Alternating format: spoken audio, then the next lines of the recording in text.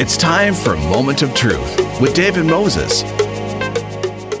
Scano Sego Ani Bojo Kwekwe Tansi. Welcome to Moment of Truth. I'm your host, David Moses. You're listening to Element FM in Ottawa and Toronto. And I'd like to welcome my first guest to the show today. He's the Ottawa correspondent for APTN, one of them, Kenneth Jackson. He spent a number of years covering some very in-depth stories on, I would say, some disturbing stories that need to be told. And Kenneth, it's great to have you here. We really appreciate you coming on the show to talk about these stories. And I want to say right off the top that my hat goes off to you. I appreciate what you do as a reporter and delving into these very uncomfortable topics that need to be told and need to get out there for people to hear. I appreciate that. Thank you so much for saying that. So listen, one of the stories that you've covered recently, certainly Death as Expected, is quite the title right there, and it has to do with the child services that we have in Ontario. Do you want to give us the synopsis on why? How did you first come across this story? Well, it's the last few months I've been really digging at it, but it really began a couple of years ago when a young girl from Poplar Hill First Nation near Cornora, Ontario, that area, north of there anyways, a flying community of Poplar Hill, she killed herself. She was 13, and she killed herself in a group home in Ottawa. And she was one of 3 at the time when that happened to die within 6 months. And I was like, well, that's big. That's a big deal. One's too many. It's 3 First Nation girls to die, all basically by suicide. Then a 4th one, Tammy Kiash, died like about a month later in Thunder Bay, accidentally drowned in a waterway. So we had 4 girls in 6 months. Big deal, right? Turns out we're not even close to how big that problem was. And over the time, I started picking away at trying to understand why this would happen. I get you're far away from home. I get there's reasons for it. Everyone wants to say, well, what's the parents doing? Well, as your listeners probably know, there's a lot more to it than just that. And so I kept going at it. And then it wasn't until about February 2018 when I got a video sent to me of a young girl named Kanani Sioux Turtle who killed herself in a Sioux Lookout foster home that was owned and operated by Tikhonovan Child and Family Services. And they operate, they are an agency, child welfare agency in Northern Ontario for about 30 First Nations. Anyways, I watched her die. She recorded it. And from there on, I was pretty much determined to tell the world of what's been going on in Ontario, particularly in Northern Ontario, and try and figure out the reasons behind it. And I wrote 17 stories on that young girl. She was 15 when she died, in under a year. Every single one of them, I would say, unearthing massive amount of information. It's like picking away at an onion, just layer after layer after layer after layer of failures, to the point where when do you stop calling them failures and you call it negligence? I think we're getting to that point now where I'm going to be pushing that part of it. Is like, what point do we stop saying system's broken, and do we, and we accept that it's not just broken, it's designed a certain way. And I'm not saying people are purposely trying to kill Indigenous children. I'm just saying a lot of Indigenous kids are dying who shouldn't be dying. And not because their parents are abusing them, and not because it's very rare. Eh? Like, let's say you have 10 kids taken from their home, 1 or 2, and which is awful. 1 or 2 maybe have severe abuse, maybe just 1. Majority of it is poverty related, addiction based, residential school problems, particularly up north in Northern Ontario, issues where families are struggling, like severely, where they have their diesel operated power. So if the diesel generator goes out, they have no power for 3 days in the middle of winter. That sort of family, it's that sort of issues. So those are some of the issues you have to look at. So when you see these kids are dying, most of these kids have been taken from their homes that I write about. Actually, every single one of them have never been really abused by their parents. Not that I would call abuse. It's not even like that at all. They've been removed, and the family has poverty-related issues that could be addressed in a litany of different ways, like different funding and programs and you name it, jobs, whatever it takes to lift them out of poverty, where they don't have to go on Facebook and ask for diapers. Those sort of things. Why isn't the agency helping them get those diapers instead of saying, well, you can't take care of your kids, we're going to take them and remove them. So sign this agreement called a customer care agreement, and it will go, and we'll take them for a couple of months. That couple of months can turn into 3 years, like Kanina and Amy Owen, the one who died in Ottawa. So anyways, to get the long story short, I wanted to know why more of these kids were dying. I wanted to figure it out. So we sought that information out. We looked for it, and we asked the Chief Coroner of Ontario, can you give us the number of Indigenous kids that died in care, and in care is an important term, over the last 5 years. And they sent us back a chart really quick, like they had it pre-made, like they were ready to send us off. And it was 19 kids, and I was like, no. I'm like, you have 5 for 2016. I can give you 5 top of my head. There's no way. The number's way higher than that. And what I realized is that it's how they classify in care. So in care is you die in a foster home, a licensed foster home, a group home, an institution like a youth jail or a hospital. That's in care. Well, there's a heck of a lot more ways that an agency is involved in your child's life. It's not classified as in care, and I argue that is incorrect. And I actually say in care because I believe it still is agency involved deaths. So, I'll give you an example. The young girl after Amy died was sent home to Pekenshakum, and she had been running away for over and over and over again. So they sent her home. Within a month, she killed herself. She wasn't in care. That child welfare was definitely a driving factor in what was going on in her life. And living in a group home, and if anyone doesn't know what a group home is like, you might as well be in a jail. They're not a warm, loving home. It's the end of the road. It means you can't go anywhere else. They are the last straw before jail. So a lot of times kids are restrained, and they're treated like cattle. And this is not me saying it. This is like document after document after document, report after report saying this stuff. So we got a number. So we asked for more information, and we found out online that the Chief Coroner tracks agency involvement, like I was just explaining, and that number jumps, and that's when it started to make more sense to me. So over 5 years, that number went from 19 to 102, and that's a low number because the Ontario government, read my story, doesn't track it very well. They've never tracked child welfare kids very well. And almost vulnerable children, by the way. And these are the kids who need to be tracked, I need to know where they are. So if I was to ask the government, give me the number of Indigenous children in care for last year, they'll give me a number, but it's not the full number because they don't have it. They have on-reserve children. Sure, that's easy. But they don't have off-reserve, like in Ottawa or in Toronto. Maybe a little bit with Native Child and Family Services there because they have a specialized agency. But there's a lot of different... a lot of agencies have a lot of Indigenous children still, all throughout Ontario who are not involved in Indigenous agency. So that's kind of what we looked at. We got the number of deaths, and then we looked at also the data in funding and realized that the majority of these deaths happened involving agencies or territory up in Northern Ontario where it's predominantly 3 Indigenous agencies, including Tikanagan and Dolico at Thunder Bay. Now, those agencies and covering most of that territory were underfunded while most of these children were dying by $400 million compared to agencies themselves. We compared their funding, say, to Dolico to Windsor. Why does Windsor get twice as much money when they have twice as many available services and less kids in care? Doesn't make any sense, right?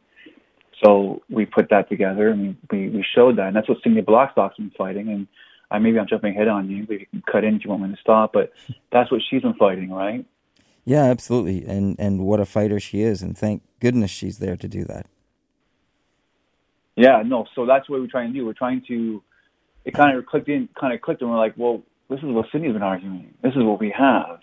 And, when people read the story, you have to realize that the federal government obviously created the law, like Indian Act, and it's so many rotten, awful things. I call it, I'm a crime reporter, and I call it the greatest crime in Canadian history, is the treatment of Indigenous people. So that's why I don't have a hard time finding stories, because they exist everywhere. I just got to point in a direction, and I can find you a story, a crime that's been committed.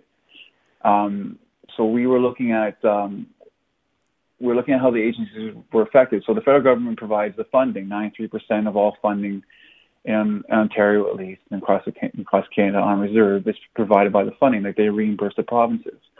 So Ontario gets 93% of the money back that they fund for the agencies. for the Indigenous agencies, and there's about 11 of them in Ontario.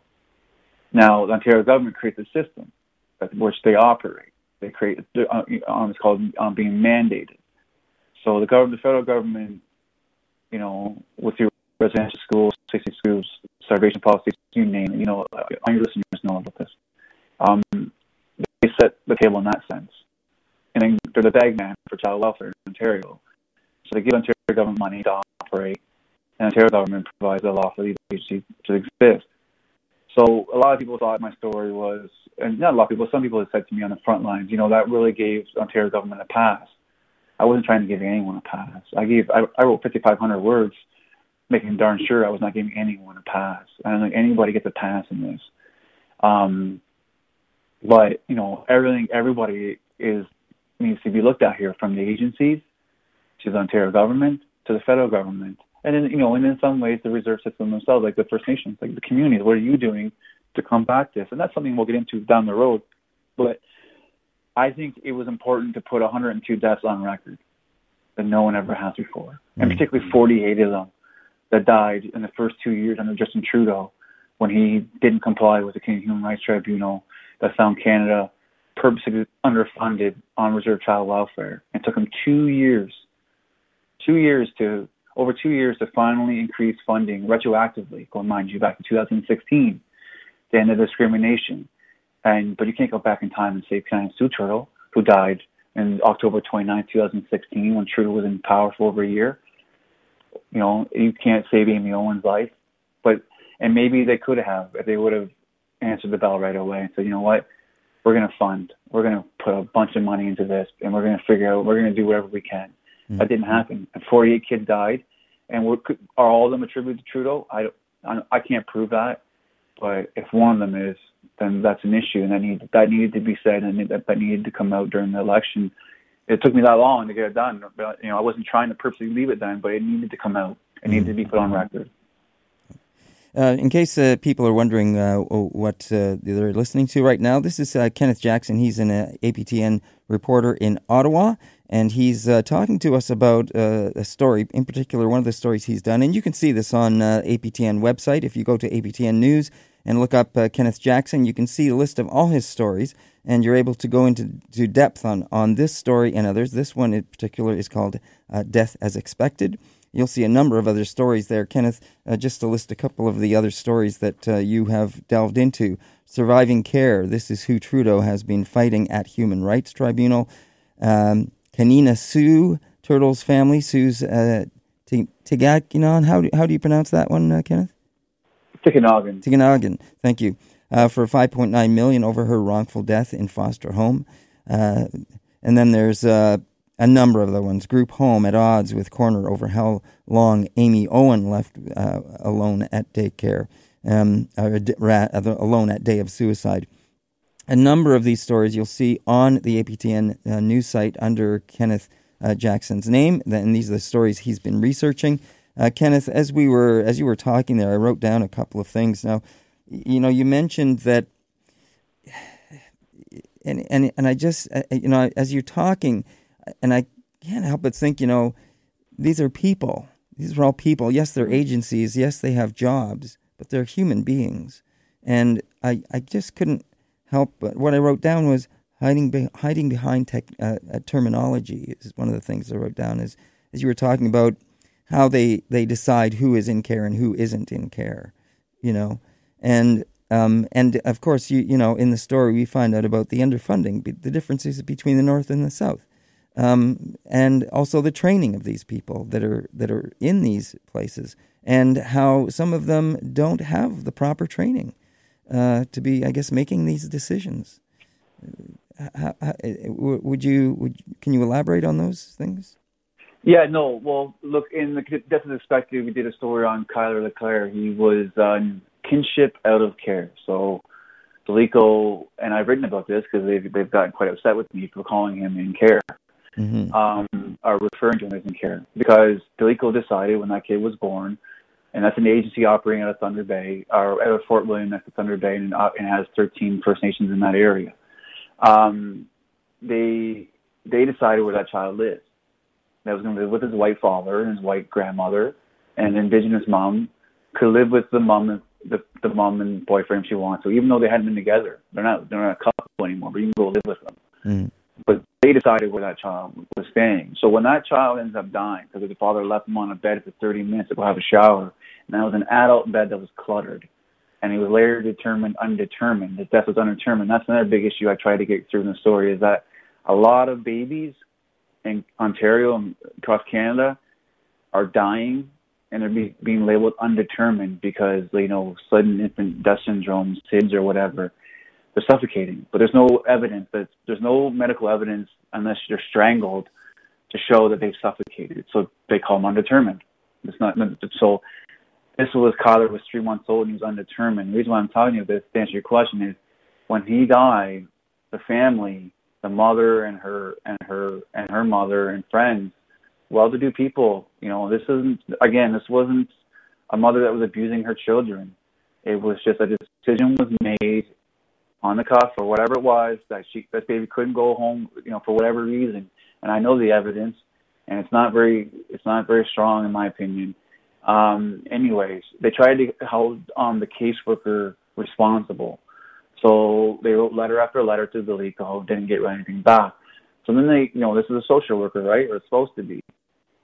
This is a case manager who's deciding where your kid lives. Right. She had no qualifications for that job in terms of she was not a licensed social worker. So when they went to the College of Social Workers and whatever they call it to get some recourse, they're like, that person's not licensed with us. So this is what you're dealing with up there, right? And a lot of times because, in Thunder Bay is a little easier, you're going to have a little bit more of easier way probably to get people to live there, but maybe up north a little harder in a more remote area. So the case managers, it might be a little more difficult to get, or your frontline workers might be more difficult to train or to have training. But maybe that comes down to the underfunding. So if they had an extra, let's say LECO had an extra, we determined they were underfunded by about $167 million over that period, that 5-year period when those kids died. Maybe they have more money for employment. Maybe they hire proper staff. Maybe those things that they can do. I don't know. I'm just throwing it out there. But this is, again, like if I'm talking to you and I'm saying things that sounds like my opinion, it's all based on report after report. Like you read our story. Like the coroner did an investigation called Special Panel Report into 12 deaths. 8 of them were Indigenous kids between 2014 and 2017, and found that the system was a complete failure. Like if you go into the 89-page report and you type in lack of, and I did, Control F find lack of, it's lack of comes up 39 times. Something to that effect, right? The lack of everything. Yeah. Is what I said. So there's you have kids being brought into a system by people who are not trained properly, don't have the education for it, or maybe have, whatever the reasons are. Like they're just consistently found not to be trained, and I don't know what the reasons behind that is, other than that we've shown that they're severely underfunded, and also it might be hard to attract certain qualified people to live up north. I don't know. That is something people talk about as well. So Ken, from your research and from the stories that you've done on these things, I mean, it's alarming, of course. It's tragic. I'm just wondering, has the information that you've brought forward to, say, even the coroner, the Ontario Coroner's Office, and speaking with him, are they surprised by the information, the data you're showing them? That's the thing. Nobody. That's when I told you at the very beginning of 4 First Nation girls dying within 6 months, and that's a big deal, and everyone made a big deal because they should, and it was on headlines and Star, you name it. Everyone in the system knew that we were nowhere near the number, and it kind of bugs me now. It irks me going back, thinking they all knew. Everyone in the system knows how bad it is. I went to the system. I mean, I'm talking about the coroner knows because he puts it out there, but thank God he does. He puts out something. It allows someone like me to come along and put it together. So it's out there. He doesn't have to post that. Chief Coroner doesn't have to post that information publicly. He does it quietly, but someone like comes along and we make sense of it. When I talked to the former child advocate, and I interviewed him in a Toronto hotel for the story, Erwin Ellman, and he was fired obviously from Doug Ford. It was the first move Doug Ford made on child welfare was to fire the advocate, and they were just about to get going too, David. Like they just got their investigative powers a couple of years ago, and they were just about to start to get going. Because a lot of kids died under the Advocate, but the Advocate had no power. They were just getting it, and then bang, it's taken away from them. Anyways, he goes, no offense to you, Ken, because you work on these shows constantly. He goes, but nothing you write is a surprise to me or anyone else who's involved. We all know how bad the problem is, and we've all known for a very long time. The question is, why has no one doing anything about it? And why are no criminal charges ever laid? Because what I'm writing is negligence. It really is, and I think that's a fair comment. And I've asked the coroner that many times, and I said, why are there no one charged for it? Why was no one charged with Kanina's death? She was clearly suicidal. She had a noose, and this sounds terrible, and people might not want to hear this, but I've written it. She had an outline of a noose, bruised outline of a noose around her neck, right? Like days before she died. It was clearly visible in videos that she posted. Everyone knew how much trouble she was in, yet she was left alone, according to her video, for at least 46 minutes and 20 seconds. And this agency-operated home that had one fly-in contract worker at Tikanagan hired with a young child also in there. And these agency-operated homes are short-term stays, emergency bases kind of thing. So everyone knew Kanina was in trouble. So how on earth is she left alone for a minute? And there's things they can do, 24-hour watch. They call it one-on-one or one-to-one, where you bring in a worker purposely. They don't leave. When they go to the bathroom, the door's open. They don't get separated. So I asked the coroner multiple times, why are no charges laid in these things? And he just says, like a lot of them say, and maybe like I talk to a lot of people and I go, why are no one ever charged? And a lot of times I'm told there's too many people involved. It's just there's too many. I think if I'm being honest, my opinion is that let's say police show up and they investigate like one of the babies I write about dying. I think they're just thinking, well, that's the system. This is what happens. I think we've gotten to that point where people are just like, well, this is what happens, and that's why I'm laying it bare. I want everyone in public to know. Everyone that I'm calling and asking for the information from might know. That's fine, but I want everyone to know. I want to lay it bare and put the truth out there, and everyone else can make up in their mind what's going on.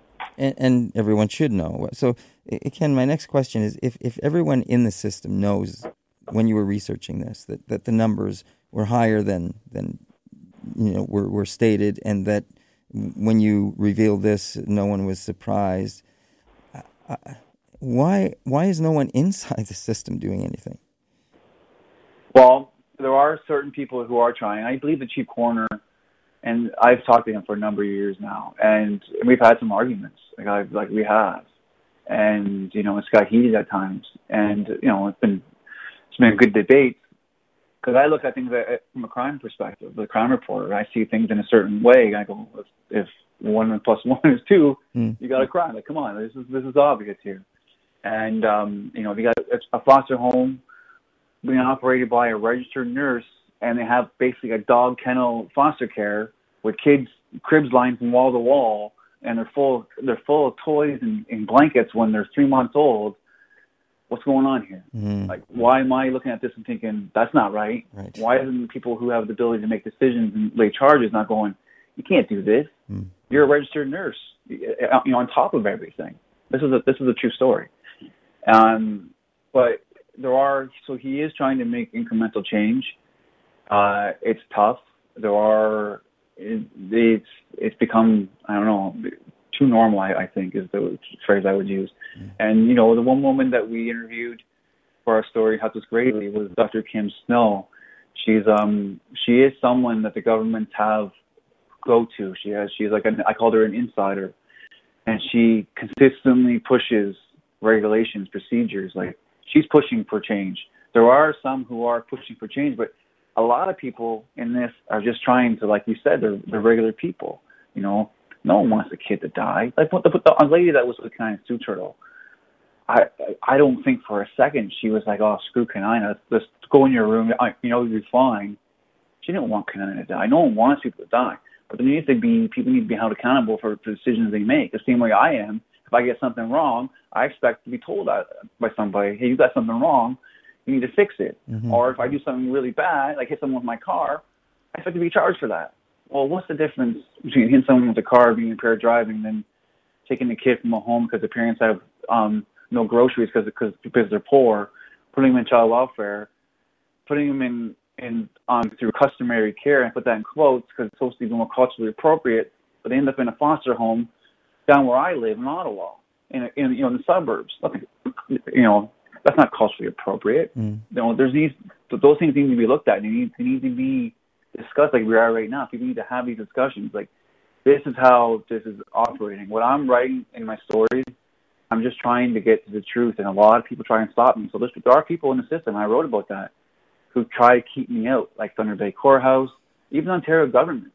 Like, though, if you're a reporter and you say right now, give me the number of total kids in care last year in Ontario, and they'll give you a number of like 12,651.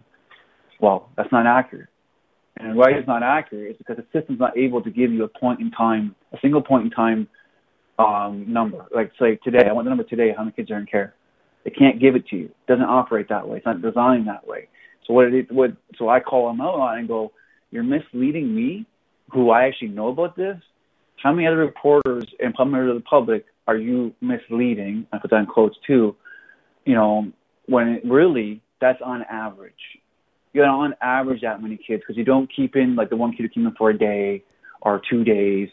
It's an on average thing, so it's not a full number, and not to mention how many of those are Indigenous kids, because you can't tell me that either. Mm-hmm. They don't have to by law submit. Agencies don't have to by law. I'm talking about the 38 non-Indigenous agencies. They don't have to submit their Indigenous identity-based data until July 2021. Mm-hmm. Come on, that's what this is. Like, this is information we should have readily available. But the system is like, everyone gets time to I guess come into this century. Mm. It's talking about regular data, right? Right. Kenneth, listen, we have to wrap up, unfortunately, but it's been wonderful speaking with you, and I appreciate you bringing this information out to the public and getting these stories out there. I want to ask you, is there anything that you've got on the horizon that people might want to be aware of that you've got coming up they can look for in the news? Yeah, I'm going to be going after pretty soon. I got more data. Some data I actually was able to get was on Crown wards. I'm digging into these are kids who have been in care for 2 years or longer. There is a little bit better identity-based data with that because they've been around a little longer. These aren't the kids that are dying, though. There's very few of these kids that die because there's actually a lot more services available to them, and they have a lot more rights. Mm. Anyways, I have a lot more. I'm building a map. I'm going to show you where they all are in Ontario. And I focus on Ontario because I believe Ontario, who's supposed to be the leader in most provinces, if they're failing, everyone's failing. So that's why I focus on Ontario. Okay. Kenneth, it's been a pleasure, as I say, having you on, and I appreciate you taking the time to come on our show today. And I really look forward to perhaps having you on again so that we can get more of this out there. And I hope that we can do that perhaps on a regular basis and have you back on the show. Absolutely. I appreciate it. Thanks, man. Thank you very much. That's Kenneth Jackson. He is one of the Ottawa reporters for the Aboriginal People's Television Network. If you are interested in what you've heard in what we've been discussing today, you can go to aptn.ca, look up the news area, and look for Kenneth Jackson. You can click on Kenneth and see all the stories he's brought forward, including the one we've been predominantly talking about today. That one is called Death as Expected. Once again, nyawa to Kenneth for coming on the show and talking to us. Don't go away, though. We'll be right back on Moment of Truth. So welcome back to Moment of Truth. I'm your host, David Moses, and you are listening to Element FM in Ottawa and Toronto. I have on the line with me the director for the Centre of Truth and Reconciliation, and we appreciate him taking the time to join us, Ry Morin. He's the director, as I say, and he's the first director of the National Centre for Truth and Reconciliation, and it's his job to guide the development, growth, and reach for the NCTR. Ry came to the centre directly from Truth and Reconciliation Commission of Canada, where he served as the Director of Statement Gathering and the National Research Centre. So, Ry, it's a pleasure to have you on the show today. Thanks for having me on. And as we were just talking about, the weather up in Manitoba, which is where you are right now, is certainly something to deal with for you guys up there at the moment. It really has been. It's been quite something. I was trying to make my way back home and was delayed. My flight was canceled. All the highways shut down, and came home to find a city that really has taken a very serious beating from this early snowfall. Lots of tree damage, lots of damage to property. Pretty stark reminder that things are definitely changing right now. Yeah, I heard a lot of stories from Indigenous communities that had been were forced to move from their communities because of the storm. I think at present there's 16 First Nations communities that are on state of emergency and on evacuation. The main convention center here in Winnipeg has been converted to a refuge for people coming in from external communities. They're adding another one, so that's up over 1,000 beds that they've added on an emergency basis. A lot of people have been affected, and there's still lots of houses just within Winnipeg here that are without power. And from what I've seen in the news, at least, it appears it may be a week or more before they get all the power on in the province. So it's a very, very significant event out here. Right. So, listen, you've joined us as we introduced you as the director for the Center of Truth and Reconciliation. Now, can you describe, perhaps for those people that aren't as familiar with some of this terminology that we're using in terms of the Truth and Reconciliation Commission of Canada versus the National Center for Truth and Reconciliation? Can you describe the difference? Yeah, really good question. The Truth and Reconciliation Commission itself came out of the Indian Residential School Settlement Agreement. So this settlement agreement settled what at the time was Canada's largest class action lawsuit. It was very comprehensive. It was groundbreaking at its time and remains groundbreaking to this day. That settlement agreement created a number of processes, one of which was that Truth and Reconciliation Commission. Other processes included a very comprehensive overall process to compensate victims for this very serious sexual and physical abuse that happened in the schools. There was another process to assist in healing. And all of these processes have been very significant. So for the listeners that are most familiar perhaps with the Truth and Reconciliation Commission, it more or less started in about 2009, ran until 2015, had a big mandate to gather as much oral history from residential school survivors and other people affected, collect the documentary history as best as possible from church and government archives, issue a final report, hold major national events, and a number of community events. So it wrapped up with the release of its report in 2015. We're the organization that follows after the TRC. So we're not the TRC. We have a different mandate. We're not time limited like the Commission was.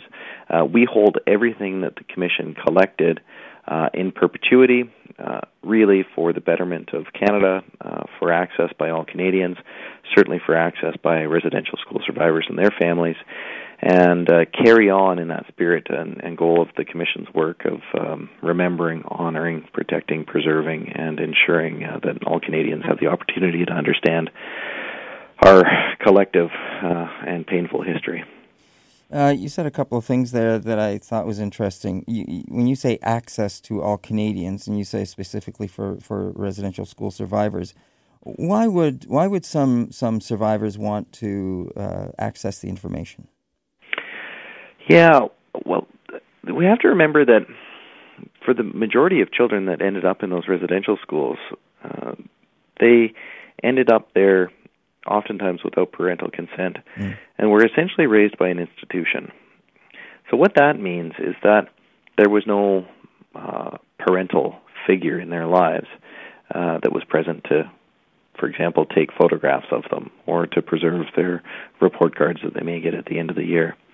So for many survivors, their time within those residential schools is quite painful.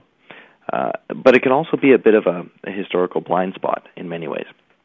So we get a lot of survivors contacting us, looking for their own records, looking to better understand what really happened inside of those residential schools. For family members of survivors, especially the children of survivors, or say nieces or nephews or grandchildren of residential school survivors, we get a lot of those groups contacting us to try to piece together their own personal family histories. So, for example, somebody might say, well, I know my dad attended a school, but I don't know which one. I don't know what it was like there. Do you have any information on him that might help me better understand who I am today? All of that impact from the residential schools is certainly felt intergenerationally through the generations. So it's very important that people have access to the information and have access for that so they can better understand themselves. Now, access, is access in Manitoba? Is it online? How do people access it if they want to get a hold of it? Yeah, a couple different ways. We have a portion of the records available online at the nctr.ca. They're as publicly accessible records.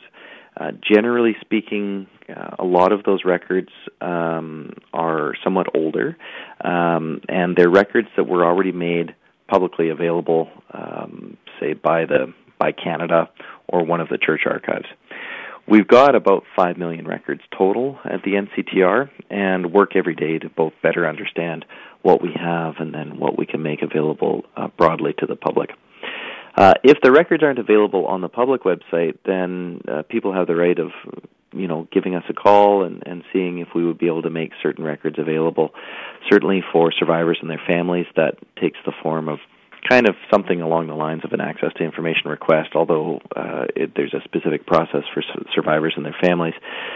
Other people can make requests, say, for historical documentation or perhaps photographs.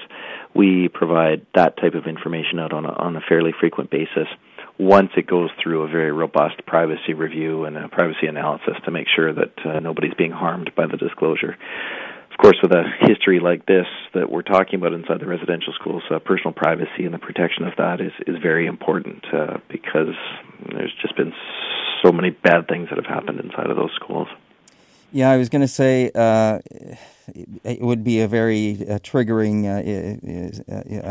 event or triggering a situation for people that may be looking into this information. So how is that taken into account? Yeah, it's funny because when we talk about all of this work of truth-telling and getting this information out into the public, we have to recognize that these are all steps towards healing. They're all steps that help us as a country, help us as individuals heal from a past that we might not understand very well. So there's a difference in this regard between something that's perhaps painful and then something that's harmful. So, for example, if we injure our physical bodies, for example, say we wreck our knee, there's a difference between working through the pain to rehabilitate that part of our body and then creating further harm. So oftentimes what we see is, when people are contacting us, we spend a lot of time talking to them, a lot of time assessing what type of information they're looking for and how they're looking for it. And then we spend a lot of time really making sure that the package has all their information in it, really clearly documented. Then we send that out, and very often we hear that, yes, it may bring up some painful memories, but in fact that it's very, very healing in the long run. That it's an important way of kind of rehabilitating these pasts that we have in this country. And I think that generally applies to Canada as a whole. When we look at this part of our history, when we look at this record of essentially mass human rights violations and significant Indigenous rights violations, it's a painful part of our past to look at. But we have to look at it, we have to understand it, and we have to figure out now how we're going to respond to that past to ensure that it never happens again. You're listening to Moment of Truth on Element FM in Ottawa and Toronto. My guest is the Director for Centre of Truth and Reconciliation in Winnipeg, Ry Morin, and he is my guest today on the show, and that's the voice you just heard. It's great having him on the show to talk about the Centre for Truth and Reconciliation. Ry, when you were mentioning a couple of things, and even the words truth and reconciliation, I'm not sure if this is if you were able to catch this when it was in Manitoba, but something that's just opened up in Toronto is Mandela's Struggle for Freedom exhibition. Were you able to catch that? Yeah. I found that very interesting because it ties directly into truth and reconciliation, of course. Exactly, and I think when we look at these truth and reconciliation processes, we have to remember that there have been a huge number of truth commissions in the world now. I think we're approaching 70, if not beyond 70 now. And there's new truth commissions, new truth and reconciliation commissions being set up really on a daily basis. For example, I've just been corresponding with the Truth Commission in Colombia. We had a delegation in from Taiwan the other day. We've had folks come up from Cote d'Ivoire and Mali down in Africa. They're setting up a Truth and Reconciliation Commission in Finland right now, and we've also had the commissioners from the Norwegian Truth Commission. These are all mechanisms that are intended to move a country from a state of injustice to better realized justice and to establish or maintain respectful relationships amongst and between groups. They're part of an overall transitional justice strategy, which is kind of the major rubric that these Truth and Reconciliation Commissions fall under. Canada's Truth and Reconciliation Commission is very unique. I think it is being quite extensively studied around the world. It's being seen as quite a successful commission, which I think it certainly has been. It is unique, though, because we've specifically been focusing on harms and attacks that were perpetrated against children, and that does make us unique, rather than the broad societal conflict that we've seen, say, in South Africa. This particular investigation that we had to look at looked into child abuse, essentially, in many ways, shapes, and forms, and marks it as being unique. Yeah, I was surprised when I went through the exhibit that Canada is referred to at least 2 or 3 times through there. Mm-hmm. And I think that is a testament to Canada. I am honestly continuously amazed at how much momentum continues on in the aftermath of the Truth and Reconciliation Commission. There are groups across the country that are continuing every day to either try to realize the calls to action or better implement them or better understand them. That's not this commission has a longevity that we haven't necessarily seen in the aftermath of other major government inquiries or other processes, and there's a lot of reasons for that. One, I think the raw injustice of what happened in the residential schools is so striking that most Canadians, as good people, feel compelled to do something once they learn the truth. The commission also held those national events and significant gatherings that allowed people to attend and take part in those, or at least increase the ability to take part in those. And 3, I think Canada has long been seen as a bastion of human rights. I think it has just taken a while for this country to understand that the human rights that we so often espouse are not being equitably afforded to Indigenous peoples in this country. And I think Canadians are starting to understand that, and the light bulb is starting to turn on. We've still got a long ways to go, and we're not out of the woods by any means, but I think it's starting. If I can just give a little personal story related to this in some ways, and I'm just wondering how maybe you've heard of this kind of thing, that people that are indirectly affected by residential school. And what I mean by that is this: when my own father was very young, about 6 or 7, he was taken from the Six Nations Reserve and sent to live in the States so that he would not have to go to the residential school system, that being the Mohawk Institute around Six Nations. And when he came back, he never came back to the reserve, and of course he didn't want to be associated with being Indigenous, and et cetera, et cetera, et cetera. And hence, I grew up, I didn't know him, and I had this huge black hole that took me a long time to fill because of that situation. But in some strange way, I feel affected. Does that make sense to you? It absolutely makes sense, and you have been affected, and you are affected by it. And I think your own words reiterate that. And across the country, the experience of your family and your own personal experience is something that we continue to hear a lot about. Canada took a very aggressive approach towards the suppression of Indigenous cultures, and it did so really through any means possible, including some very immoral and unjust acts through law, legislation, and through the residential schools and a host of other issues. When we talk about reconciliation, we have to, I think, understand it meaning different things to different people as well. For those of us inside the Indigenous community, a lot of what reconciliation means is a reconstituting of who we are and understanding who that is, and then healing those family relationships and those community relationships that have been so heavily impacted as a result of having to withstand cultural genocide for the better part of a century and a half, if not longer. That's not an insignificant task to undertake. The healing from that, the healing from intergenerational harms is very significant.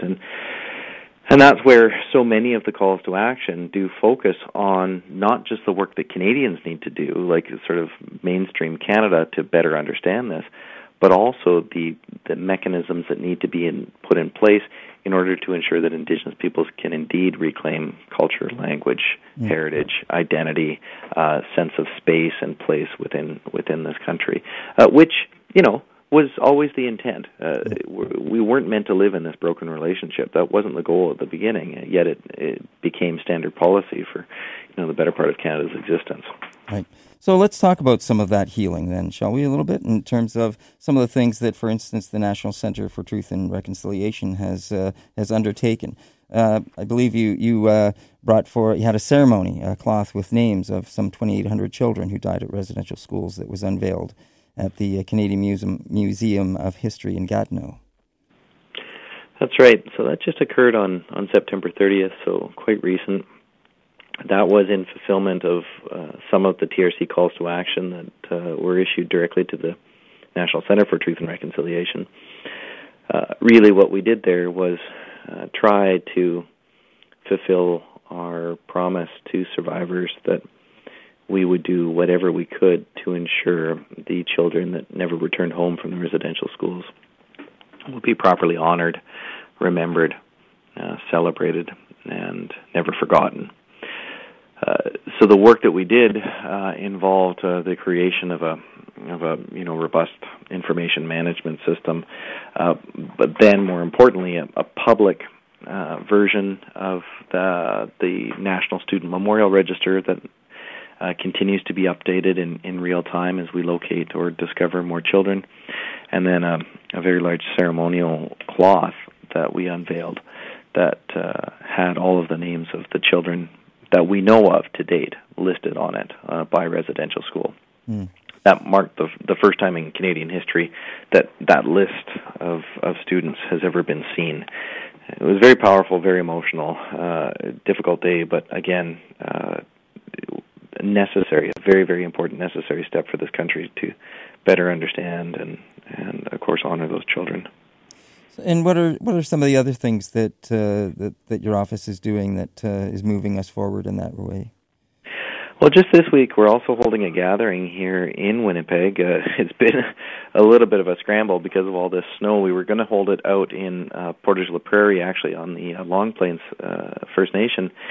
And it's a national gathering to bring communities and community members together to discuss what we're collectively going to do with the very limited number of standing residential schools that remain in this country. So it's an attempt to create a community that brings some of the various communities together that have these schools, that are working already very hard to protect or preserve those sites, and to see if we can start to stimulate a bit of a national response to this. So we've got some government officials from both Parks Canada and Heritage Canada attending. We've got people from across the country coming.